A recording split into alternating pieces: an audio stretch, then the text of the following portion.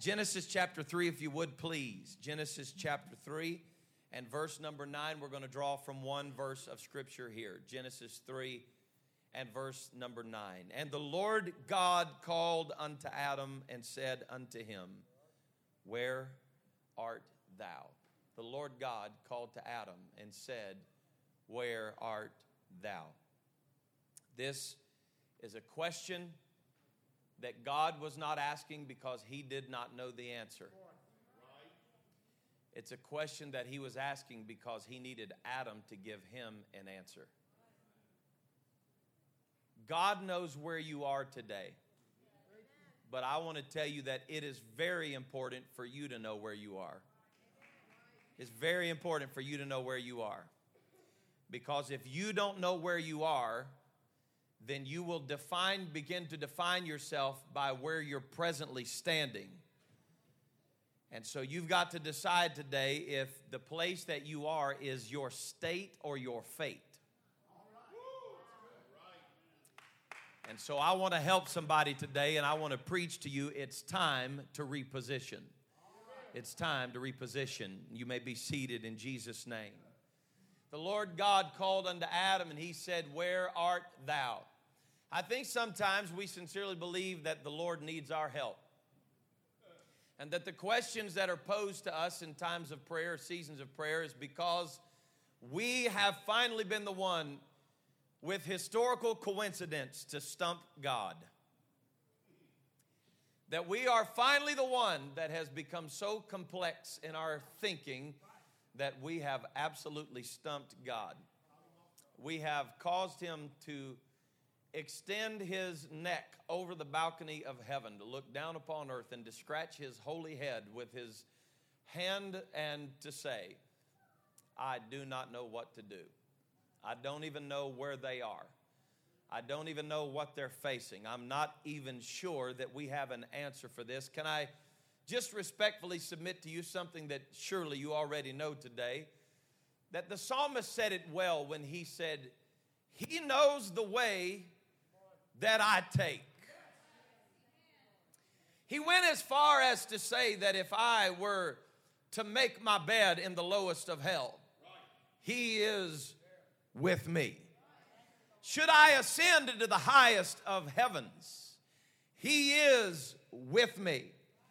I feel like reminding somebody just at the beginning today, before we ever even embark on this journey through the Word today, that you need to know beyond a shadow of a doubt, there is no question whatsoever, God knows where you are. He knows what you're facing. He sees your trouble today. The mountain that you're looking at, you're not the only one that sees that mountain. God sees that mountain.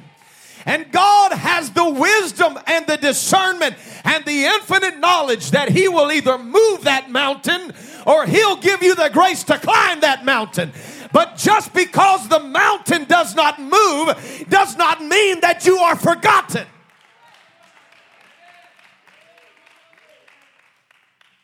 And so I felt the Lord ask the question to me, Where art thou? And we often respond with the same response as Ezekiel did in the valley of dry bones. Oh Lord, thou knowest. Yes, we have settled the fact this morning. God knows. So now let's deal with the unanswered question. Where art thou? Do you know if today were the coming of the Lord and the trumpet were to sound, where art thou? Have you been baptized in Jesus' name? Have you received the baptism of the Holy Ghost? Are you saved? Where art thou? Is your heart right with God? Is your heart right with your family? And if it's not right with your family, can it be right with God? Where art thou this morning? Now, past failures, present predicaments can sometimes make us feel a little disoriented in the maze called life. It can be kind of complex at times trying to weave your way through, especially understanding that you really can't see every turn before you get there. Anybody here know what I'm talking about when I say sometimes you walk in the dark?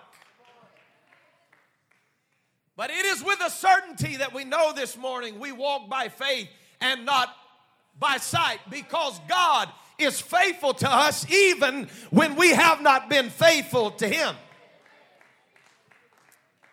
I am certain here today, and not without cause, that there are people in this room that at some point in your life you have asked the question before the Lord and others, where in the world am I and how in the world do I get out of here?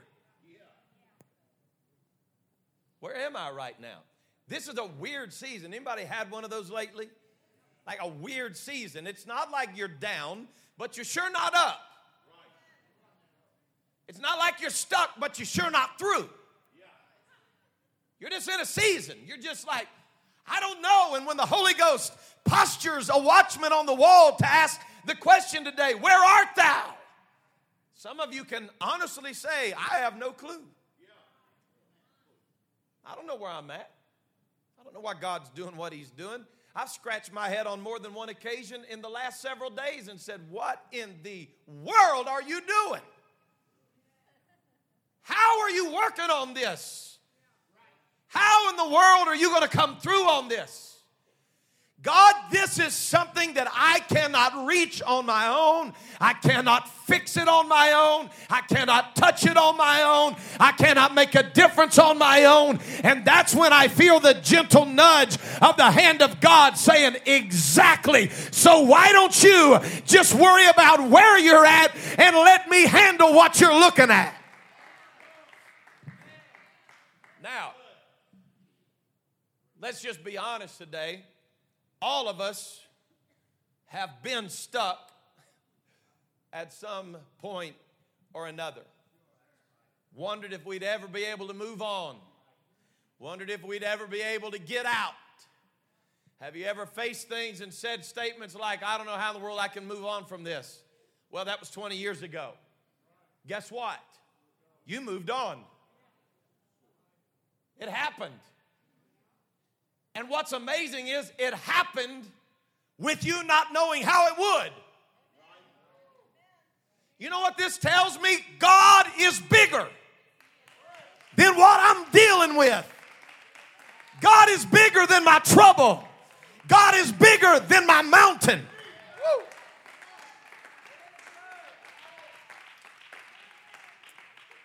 Now, we all lose our perspective when we don't have the navigation that we need to find out where we are and what we need to fix the problems that we have and that have occurred. You don't have to be a pilot to understand the potent power of navigation. You know, cars are now being made on assembly lines that you don't have to buy a GPS unit to put in it. They are made with navigational equipment and systems loaded into them. And what these systems do for us is they literally save us hours of time on a trip as they help us to avoid needless delays in our lives simply by telling us where we are in relation to where we need to go. It is the system that identifies where we are in the relationship to where I need to be going. There are times in your navigation that equipment will say things to you like, there is a car broken down on the shoulder ahead, but you are still on the fastest route. I'm telling somebody in this house today that's looking at the wreckage and the pillage of things that have stacked up in front of you, and you're wondering, how in the world am I ever going to tunnel through this? But the navigation system of faith says, even when I can't, when I can't see my way through it and I don't know how to tunnel through it, I am still on the fastest route. I've got to believe God.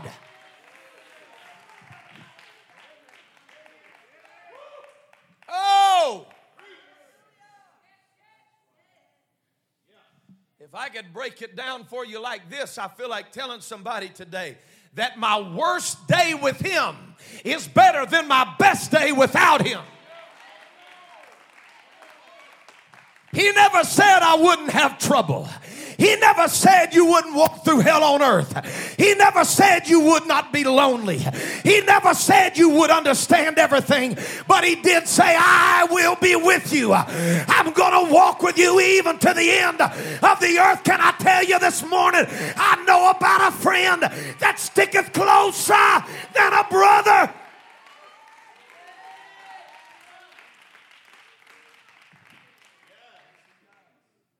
Never said you wouldn't be disappointed. But if you're going to overcome failures and disappointments in life, we must develop our own navigational system. While such a system only provides location and direction, not fuel, not power to steer, not the ability to choose the destination per se, it is the information that says, if I am asked, where are you? I can at least say, I know where I am. Even if I don't like where I am. I don't really want to be here, but at least I know I'm in the cleft of a rock. How do you know that? Because his hand is on me. I'd rather be by a burning bush having a move of God in my life. But sometimes I've got to be beyond a burning bush. And I've got to be in a quiet place where God can speak with me and deal with me and work with me and mold me. But what I need to know is wherever I am, he's there. He's there. You don't have to like where you are. But you need to know where you are. I have come to the conclusion many times in my life that the easiest thing you can do is stop and ask for direction when you don't know where you are. Now let's just get really, really transparent here. I know women blame men for it all the time, but we really have all been lost. You men don't want to read directions. Yeah, well, you're supposed to have 14 screws left over after you put it together.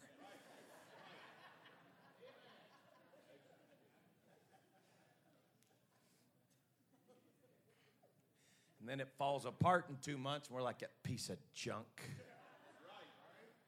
Your kids are riding a bike in this handlebar.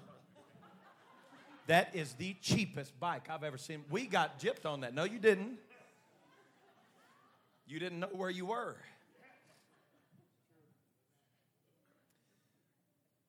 We need, as children of God, to be okay with the fact that there's some things you just don't know. I teach this, and I believe this to disciples of this church, that the worst thing in the world you can do in a Bible study when somebody asks you a question that you don't know, the worst thing you can do is act like you know. Sometimes the best thing for you to do is just say, I don't know. Well, but that makes me look stupid. No, it doesn't. What makes us look silly is when we try to act like we've got it all together. And then we've got to come back and get some answers and say, you know what, I could have saved some heartache if I would have just admitted in that moment that the question I had was greater than my knowledge. See, I just preached right there and y'all missed it. You thought I was talking about a Bible study. What do you do when your question mark is taller than you are? In order to ever receive the answer of how to get out of here to where I'm going, you got to find out where you are. The number one thing to do when you're lost is find out where I'm at. I think everybody, when they start going somewhere, they got a pretty good idea where they want to be. But you're not lost because you don't know where you want to go. You're lost because you don't know where you are. Well, I'm trying to preach this every way I can right here. We're trying to get some Gerber digestion going on right here, folks. I'm saying to you, everybody wants to go to heaven.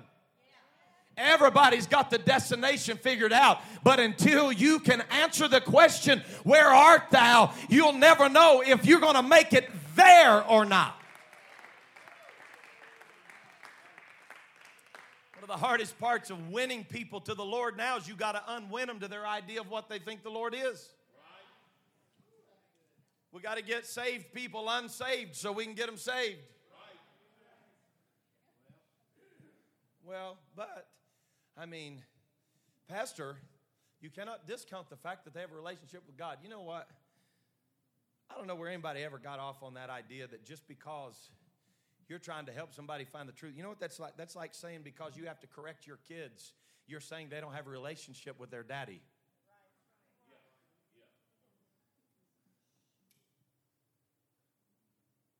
Why in the world would you give your kids an attitude adjustment like that? Why in the world would you do that to your kids? They need to know that you're a loving father. Yes, they do. Very much so. And they need to be reminded before they open that mouth again like that. They have a loving father who cares very much about how they address their mother. See, I'm using all kinds of types and shadows here, and some of you aren't picking it up yet. You're not getting it yet. Your father wants you to know what kind of mother needs to be addressed in your life. And the mother, okay, let's break it down. The mother is the church, but your mama is not Roman.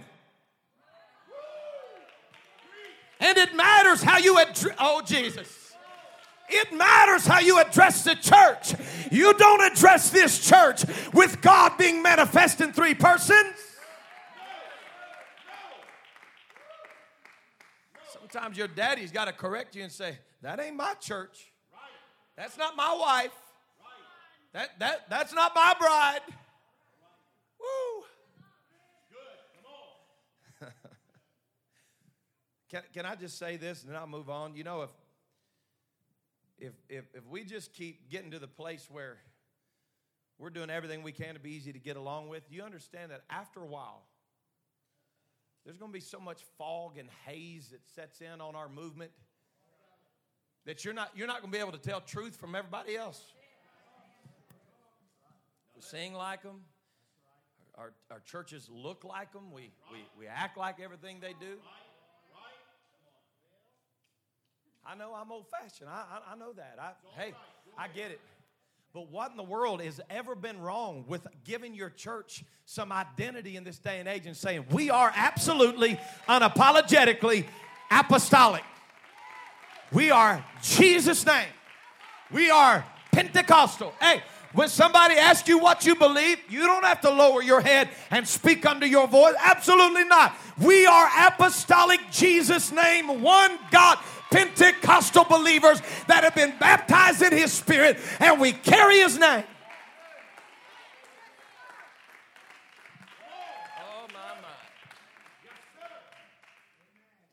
Well, but we don't want, we just, we don't want to be offensive to people. When they pull up, I mean, my God, if they see Pentecostal on the church, they're not even going to pull in the parking lot. Well, folks, let's just all get crazy real about this deal. They know what we are before they get here.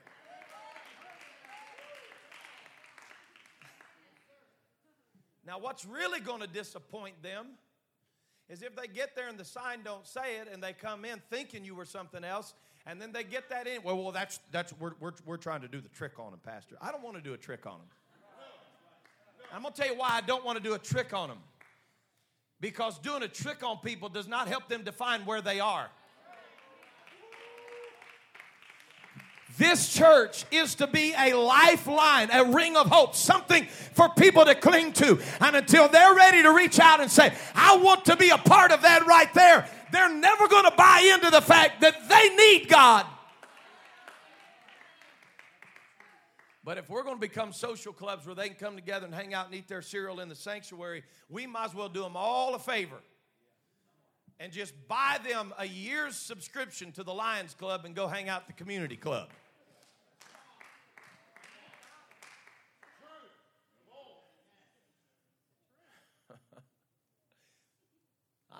been there. You bring somebody to church with you, and first time they come, and old brother so-and-so is going to run a lap for sure that service.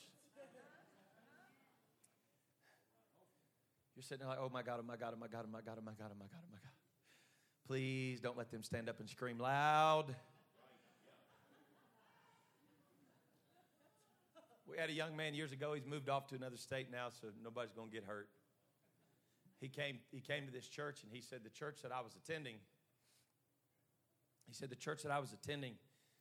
the pastor asked me to not speak in tongues anymore when I prayed in church. And he said, he pulled me off into a room and told me, he said, I don't want you speaking in tongues anymore. And he said, well, why not? Why not? He said, because we're afraid that you're going to offend our guests. Well, I'm not saying I'm a prophet of doom, but I do want to tell you that church is closed down.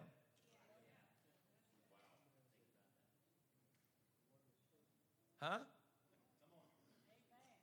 Well, why weren't they successful? Because they can't answer the question that was asked to Adam. Where are you? When the world looks at us, we ought to be able to give them an emphatic answer. We know who we are, and where we stand. We know exactly who we are. We're children of the King. Children of the King.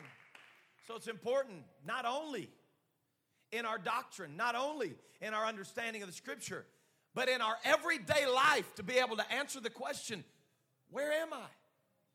What am I doing? Who am I supposed to be? What is it that I'm supposed to be becoming? And if that's what I'm supposed to be becoming, then how do I get there from here? So here is what begins to happen, is that we begin to become defined by where we are.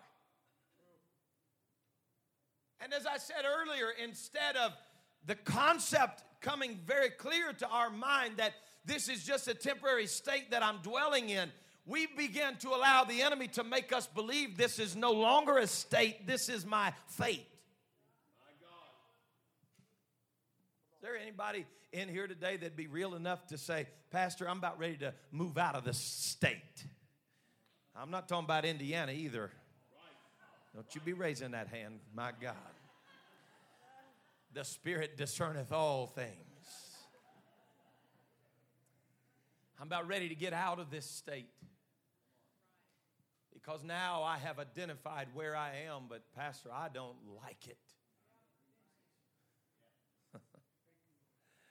I know there's somebody here today that knows exactly what I'm talking about. I'm talking about sinking down in the quicksand of debt, sitting in your house with no electricity, stuck at home with your car repossessed, facing a hungry family, no way to feed them, facing a lawsuit that's bigger than you.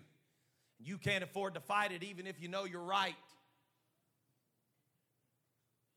Talking about people that are looking at a doctor's report that has left you dumbfounded, and you can't even begin to describe it with your finite vocabulary. And if somebody asks you, how do you feel? You say, I don't know, I feel numb. But you know where you are. So what do you do with it? I'm talking about your kids are messed up. You're fighting for your marriage. You're fighting for everything you got. Everything you're doing is a fight. Fighting to keep your job. Fighting to keep your finances in order. You just fight. It looks like you're going to be the one in your department that's going to get laid off, and you just came through Christmas, and now you're saying, what in the world am I going to do? Boy, it's quiet up in here right now. The Holy Ghost is working. Let me just be honest with you this morning and tell you life can feel hopeless.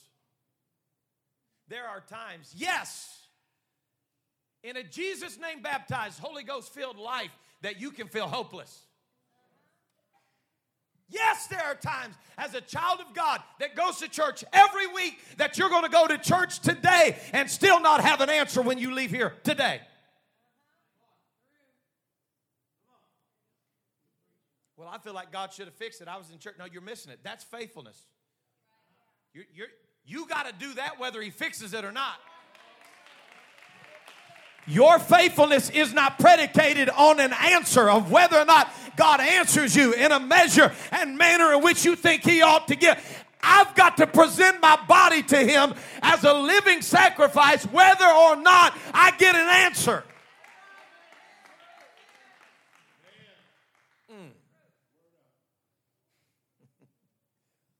So let's just back up right now and let's take a big look at the big picture. Let me back you off of your porthole window that you can't see very much, and let's take a look through a picture window this morning, and let me fill you in on something that the devil does not want you to know, okay? Everybody got your seatbelt on because we're fixing to jump in. I'm getting ready right now to jump in off this introduction into what I came to preach to you today, and I'm going to start by telling you the devil is not in charge.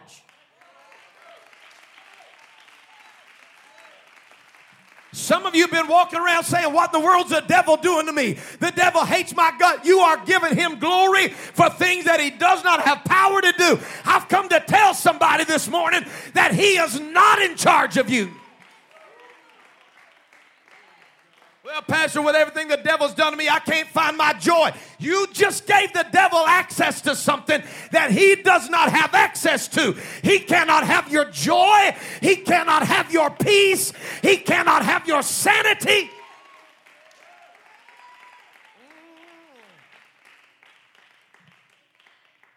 My. I'm going to tell you this right here. We're going to get this down deep in your spirit, okay? Are you ready for this? Pat Paul Bingham used to say this is a pin clicker. Here comes the pin clicker. Are you ready? The reason the enemy works so hard on your mind in this present state, somebody say right now. He works so hard on your mind in your present is because he can't do one thing about your future. But if he can get you discouraged right here, oh my, I feel something trying to move in on me right now. He wants to destroy you and make you feel hopeless in your present because he can't touch.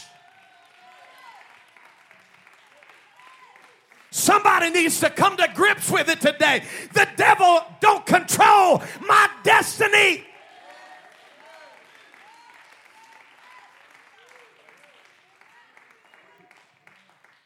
So now we got to deal with the issue. If the devil's got your joy, it's not because he took it.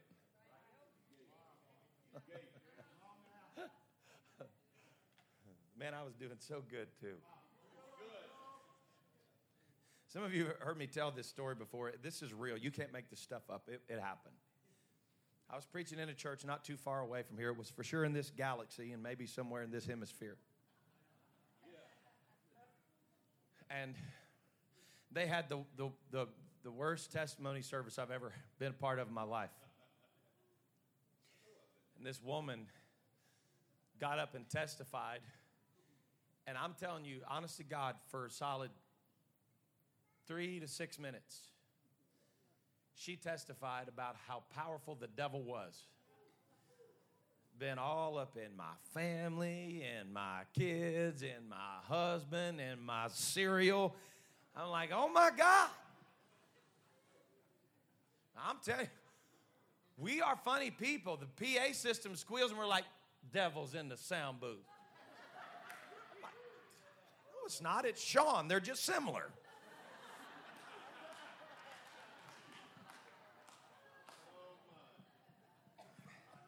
I'll pay for that later. It's so funny, man. Projector flashes like, oh, the devil done got in the projector. No, he didn't. The bulb's getting weak. Can you believe the devil made me have a flat tire on my way to church? No, he didn't. You've had a bare spot on that sucker for 30,000 miles. I'm telling y'all the truth. Devil destroyed my car. It quit running. You had that on 1 quart of oil for 6 months.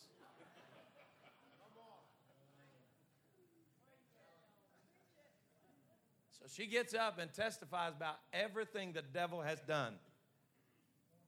The devil got in my V6. The devil got in my tires. The devil got blah, blah, blah. I'm talking on and on and on, and I'm thinking, well, bless his holy name. God have mercy. My dad used to say, bless her little pointed head. And so I'm going to give you guys a preview window into me, okay? So I'm standing on the platform, and I'm glad nobody had a picture, but like I'm standing there with this most discomfort. You know, I'm just like, oh, come quickly, Lord Jesus. I got my hands, and I'm standing there, and I feel myself kind of like giving it the old rock and roll, you know, just kind of, oh, my. I'm standing there, and the thoughts are racing through my mind right now. I'm standing like, oh, please tell me the choir's fixing to do 2 numbers that are going to be really good. Please tell me something is getting ready to happen. And this woman, like, the devil has done this, the devil has done that. This is what she said, I've been to hell and back this week. And everybody was like, oh, bless her, Lord, bless her, Lord, bless her, Lord, bless her, Lord. And I'm like, her? Because as soon as she set her hide down, the MC said, we're so glad to have Pastor St. Clair here with us tonight.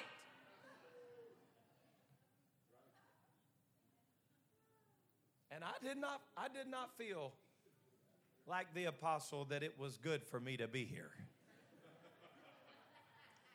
And this is what they said, he's going to come preach for us. Give the Lord a hand as he comes. So I step up to the pulpit, and I'm like, oh, shoot. What in the world are we going to do? And I tried so hard to just read a text. When all of a sudden something, Mama, the devil got a hold of my hand. The devil took my fist and made me whoop that man. When all of a sudden the devil got a hold of me. Not really. And I stepped up to the pulpit, and with kindness, I said, you know what? I'm hearing a lot of talk today about all the devil has done. You've been to hell and back this week. And I said, now, let's just work through the logic. And I wasn't trying to hurt nobody's feelings. I said, but hell's got your joy. Hell's got your kids. Hell's got your marriage. God gave you an opportunity this week. You went to hell and came back and left all of it there.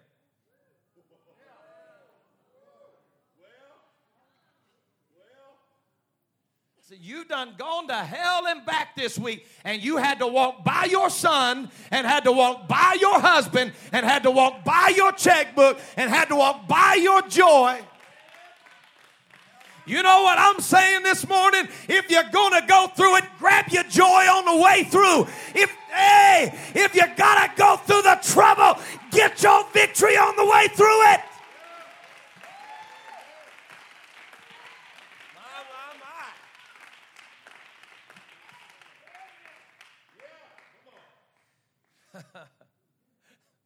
Woo! I might give it the good old Narlock. Woo! Somebody say, wow. Whoa! Say it backwards.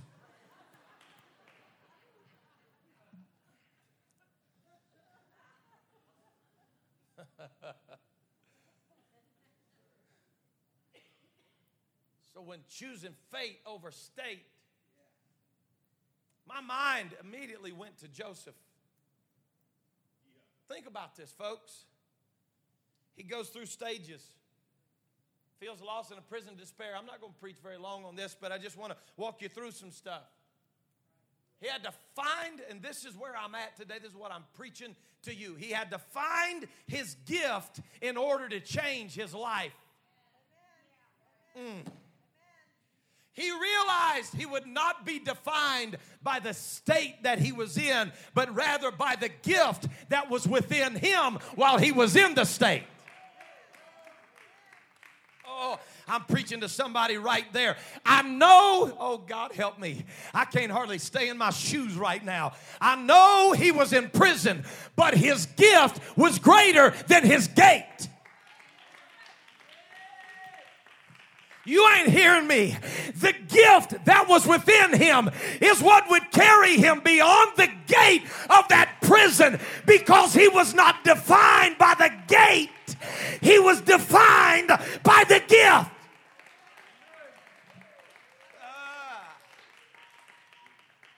Let's walk this journey. He's the second youngest of a dozen brothers. He was his father's favorite. He was gifted with prophetic dreams. Joseph is hated by his brothers for his talent and the future that his dreams had predicted. There was discussion about an attempted murder, and they couldn't even make it happen. So they end up selling him to a group of international travelers to become a slave. So crazy. He is sold literally as a slave. And the only thing that he did was just have a gift.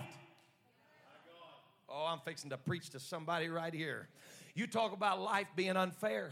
So far, the only apparent crime in his life is that he is a gifted man of integrity. You've got to catch this principle. Oh my God, get this down in your soul right now.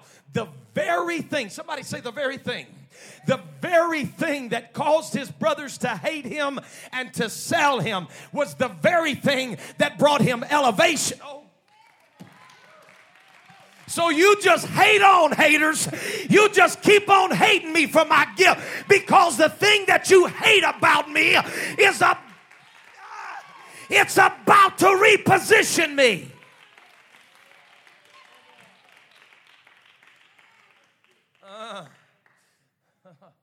His gifting is beginning to make room for him. It wasn't too awful long that he goes to Potiphar's house, and then in Potiphar's house he is accused of rape, and when Potiphar's wife takes a lustful liking to him, and from Potiphar's house he goes to prison, and then as he's sitting in prison he has to begin to work on the gift that God has put within him. And I know that people say it's not fair that you have to go through some things, but you don't understand that the prison was his only shortcut to the throne. It didn't feel like a shortcut, but understand me when I tell you, God's divine positioning system is that the ears that Joseph would need to become the mouth to the throne, oh God have mercy, was put next to him in the middle of his prison, stuck behind a gate. But God put the right ears beside him that would become his voice. I'm telling somebody in the house today, this is a state of gate, but you're not going to be here forever. This is not your fate. God is repositioning you, and he's put somebody in your life that can hear your gift.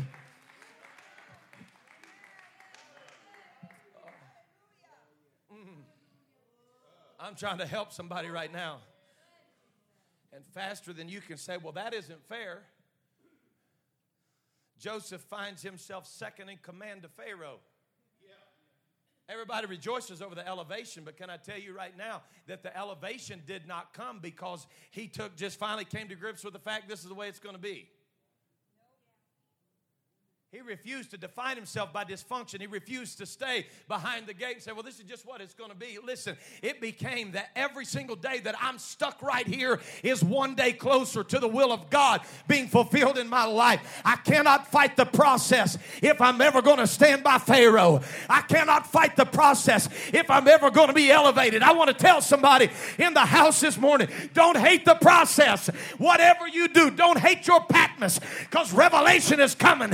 God is trying to speak to somebody in this house. You got to find the gift that's within you, because the gift is greater than the gate.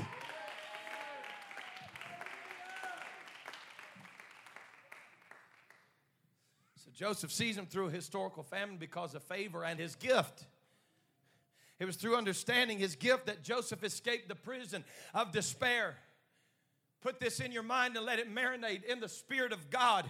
If Joseph would have stopped using his gift because he was in prison, he would have never been released from the prison.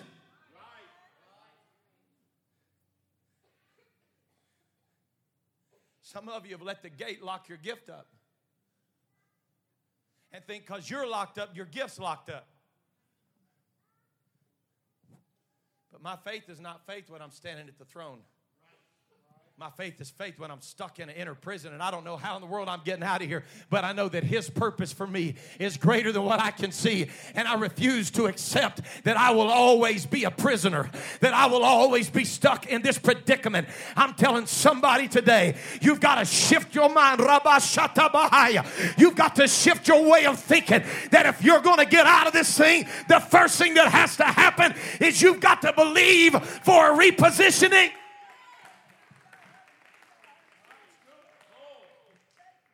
Well, now I'm stuck in it, Pastor. I don't know how God can get me out of it. And you probably won't until you're out. This isn't immediate. This guy goes to Pharaoh and he says, hey, before you go, listen, before you go, don't forget me when you get to Pharaoh. And if he ever needs somebody to interpret his dream, please don't forget about me. So he sits there for 2 more years. Well, I've asked God, Pastor, time after time after time after time after time. I've asked God. I've tried to talk to people. I've tried to get the right people, but you don't understand the timing of God. If God were to extract you out of it this morning and let you see from His perspective, it's just a short season. Anybody here today that would argue the fact that what Joseph went through was by far worse than what he was blessed with when he got to the throne would have to be a lunatic. As he stands in the favor of the Lord, looking back on what he came through, can I just tell you right now that it never crossed Joseph's mind that what I've been through is greater than where I'm going. You've got to get it out of your mind that what you're in right now defines you. You are not a prisoner. You're going to the palace.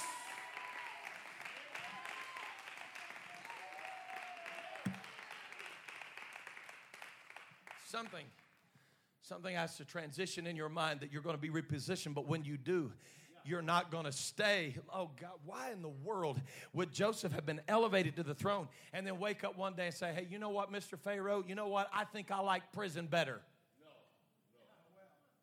Oh, Pastor, that's stupid. I'm going to tell you what it is. It's been my reality more than once.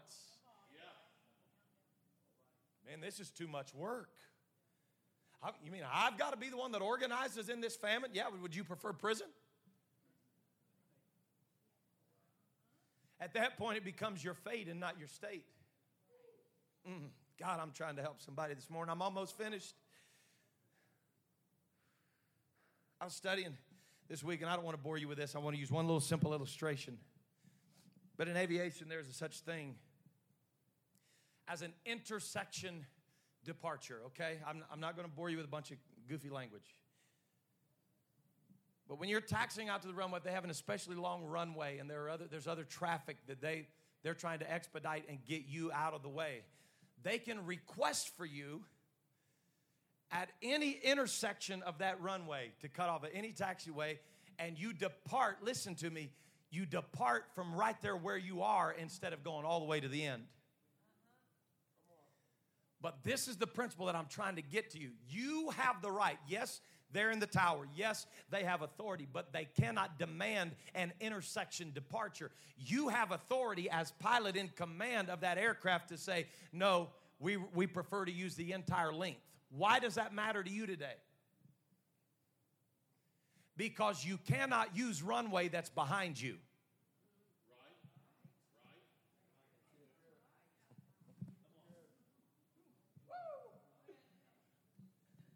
Look, why don't you let us define your journey right now?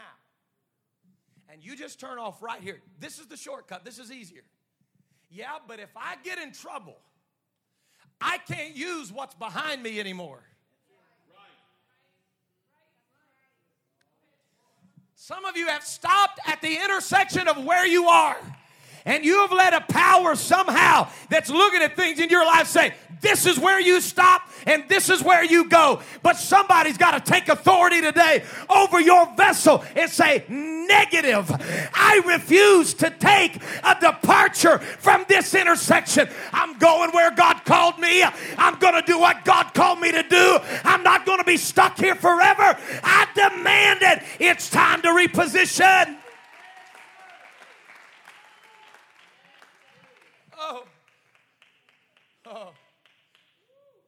Oh, God, if I take off right here and you take me out of this, if you take me out of this, I'll never be able to do what you've called me to do. I refuse. I refuse an intersection departure. I'm going to go all the way.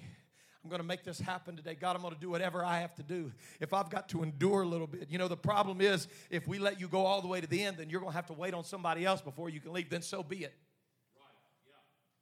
I'll wait as long as I have to wait.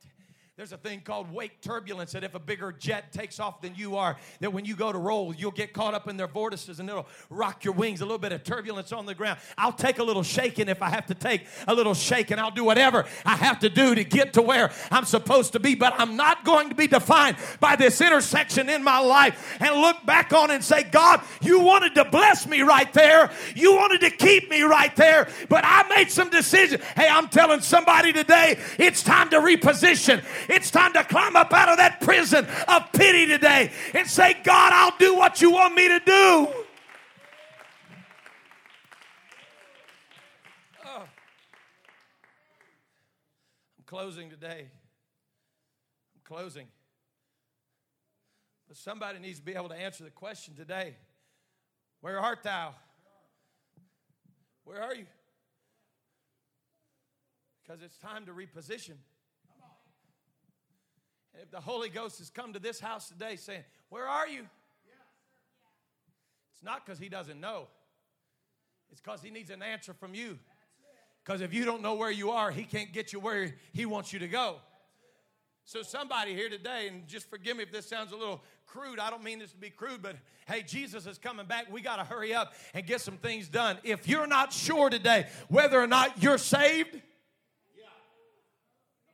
I wouldn't wait till next Sunday. If you've never been baptized in Jesus' name for the remission of your sin, I would do it today. Because that way when the Holy Ghost comes to you and says, where are you? You can say, I tell you where I'm at. I'm in the will of God. I've been baptized in his name. I've been filled with his spirit. I reject the ways of this world. I may be in it, but I'm not of it. I refuse to be what this world wants to define me to be. I will not be defined by where I am today, but I am repositioning myself. I am getting myself in order to be ready for the coming of the Lord, so that today, if the Lord comes back for the church, or if the Lord comes back for me, that my heart is ready to meet the Lord.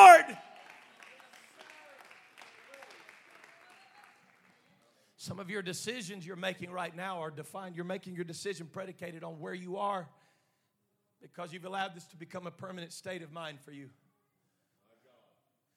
The Spirit of God is reaching down in this house today. He's saying to somebody in this house, it's time to reposition yourself. But the first step of repositioning is a change of thinking. If you're convinced it'll always be this way, then guess what? It's always going to be this way. But if you believe today that you're coming out of this thing and you have turned the corner, amen, you've decided today you're coming out from everything you've ever known and everything you've ever been. Pastor, you don't understand today. This is not how I was raised. I was not taught that this was truth. But you've got to reposition yourself today. You've got to sell out to the idea that this is the only way. Jesus said, if you come in any other way, you are a thief and a robber. I want to be sure today that I am saved and sanctified and rapture ready. I'm asking you today, if you would, to stretch your hands towards heaven.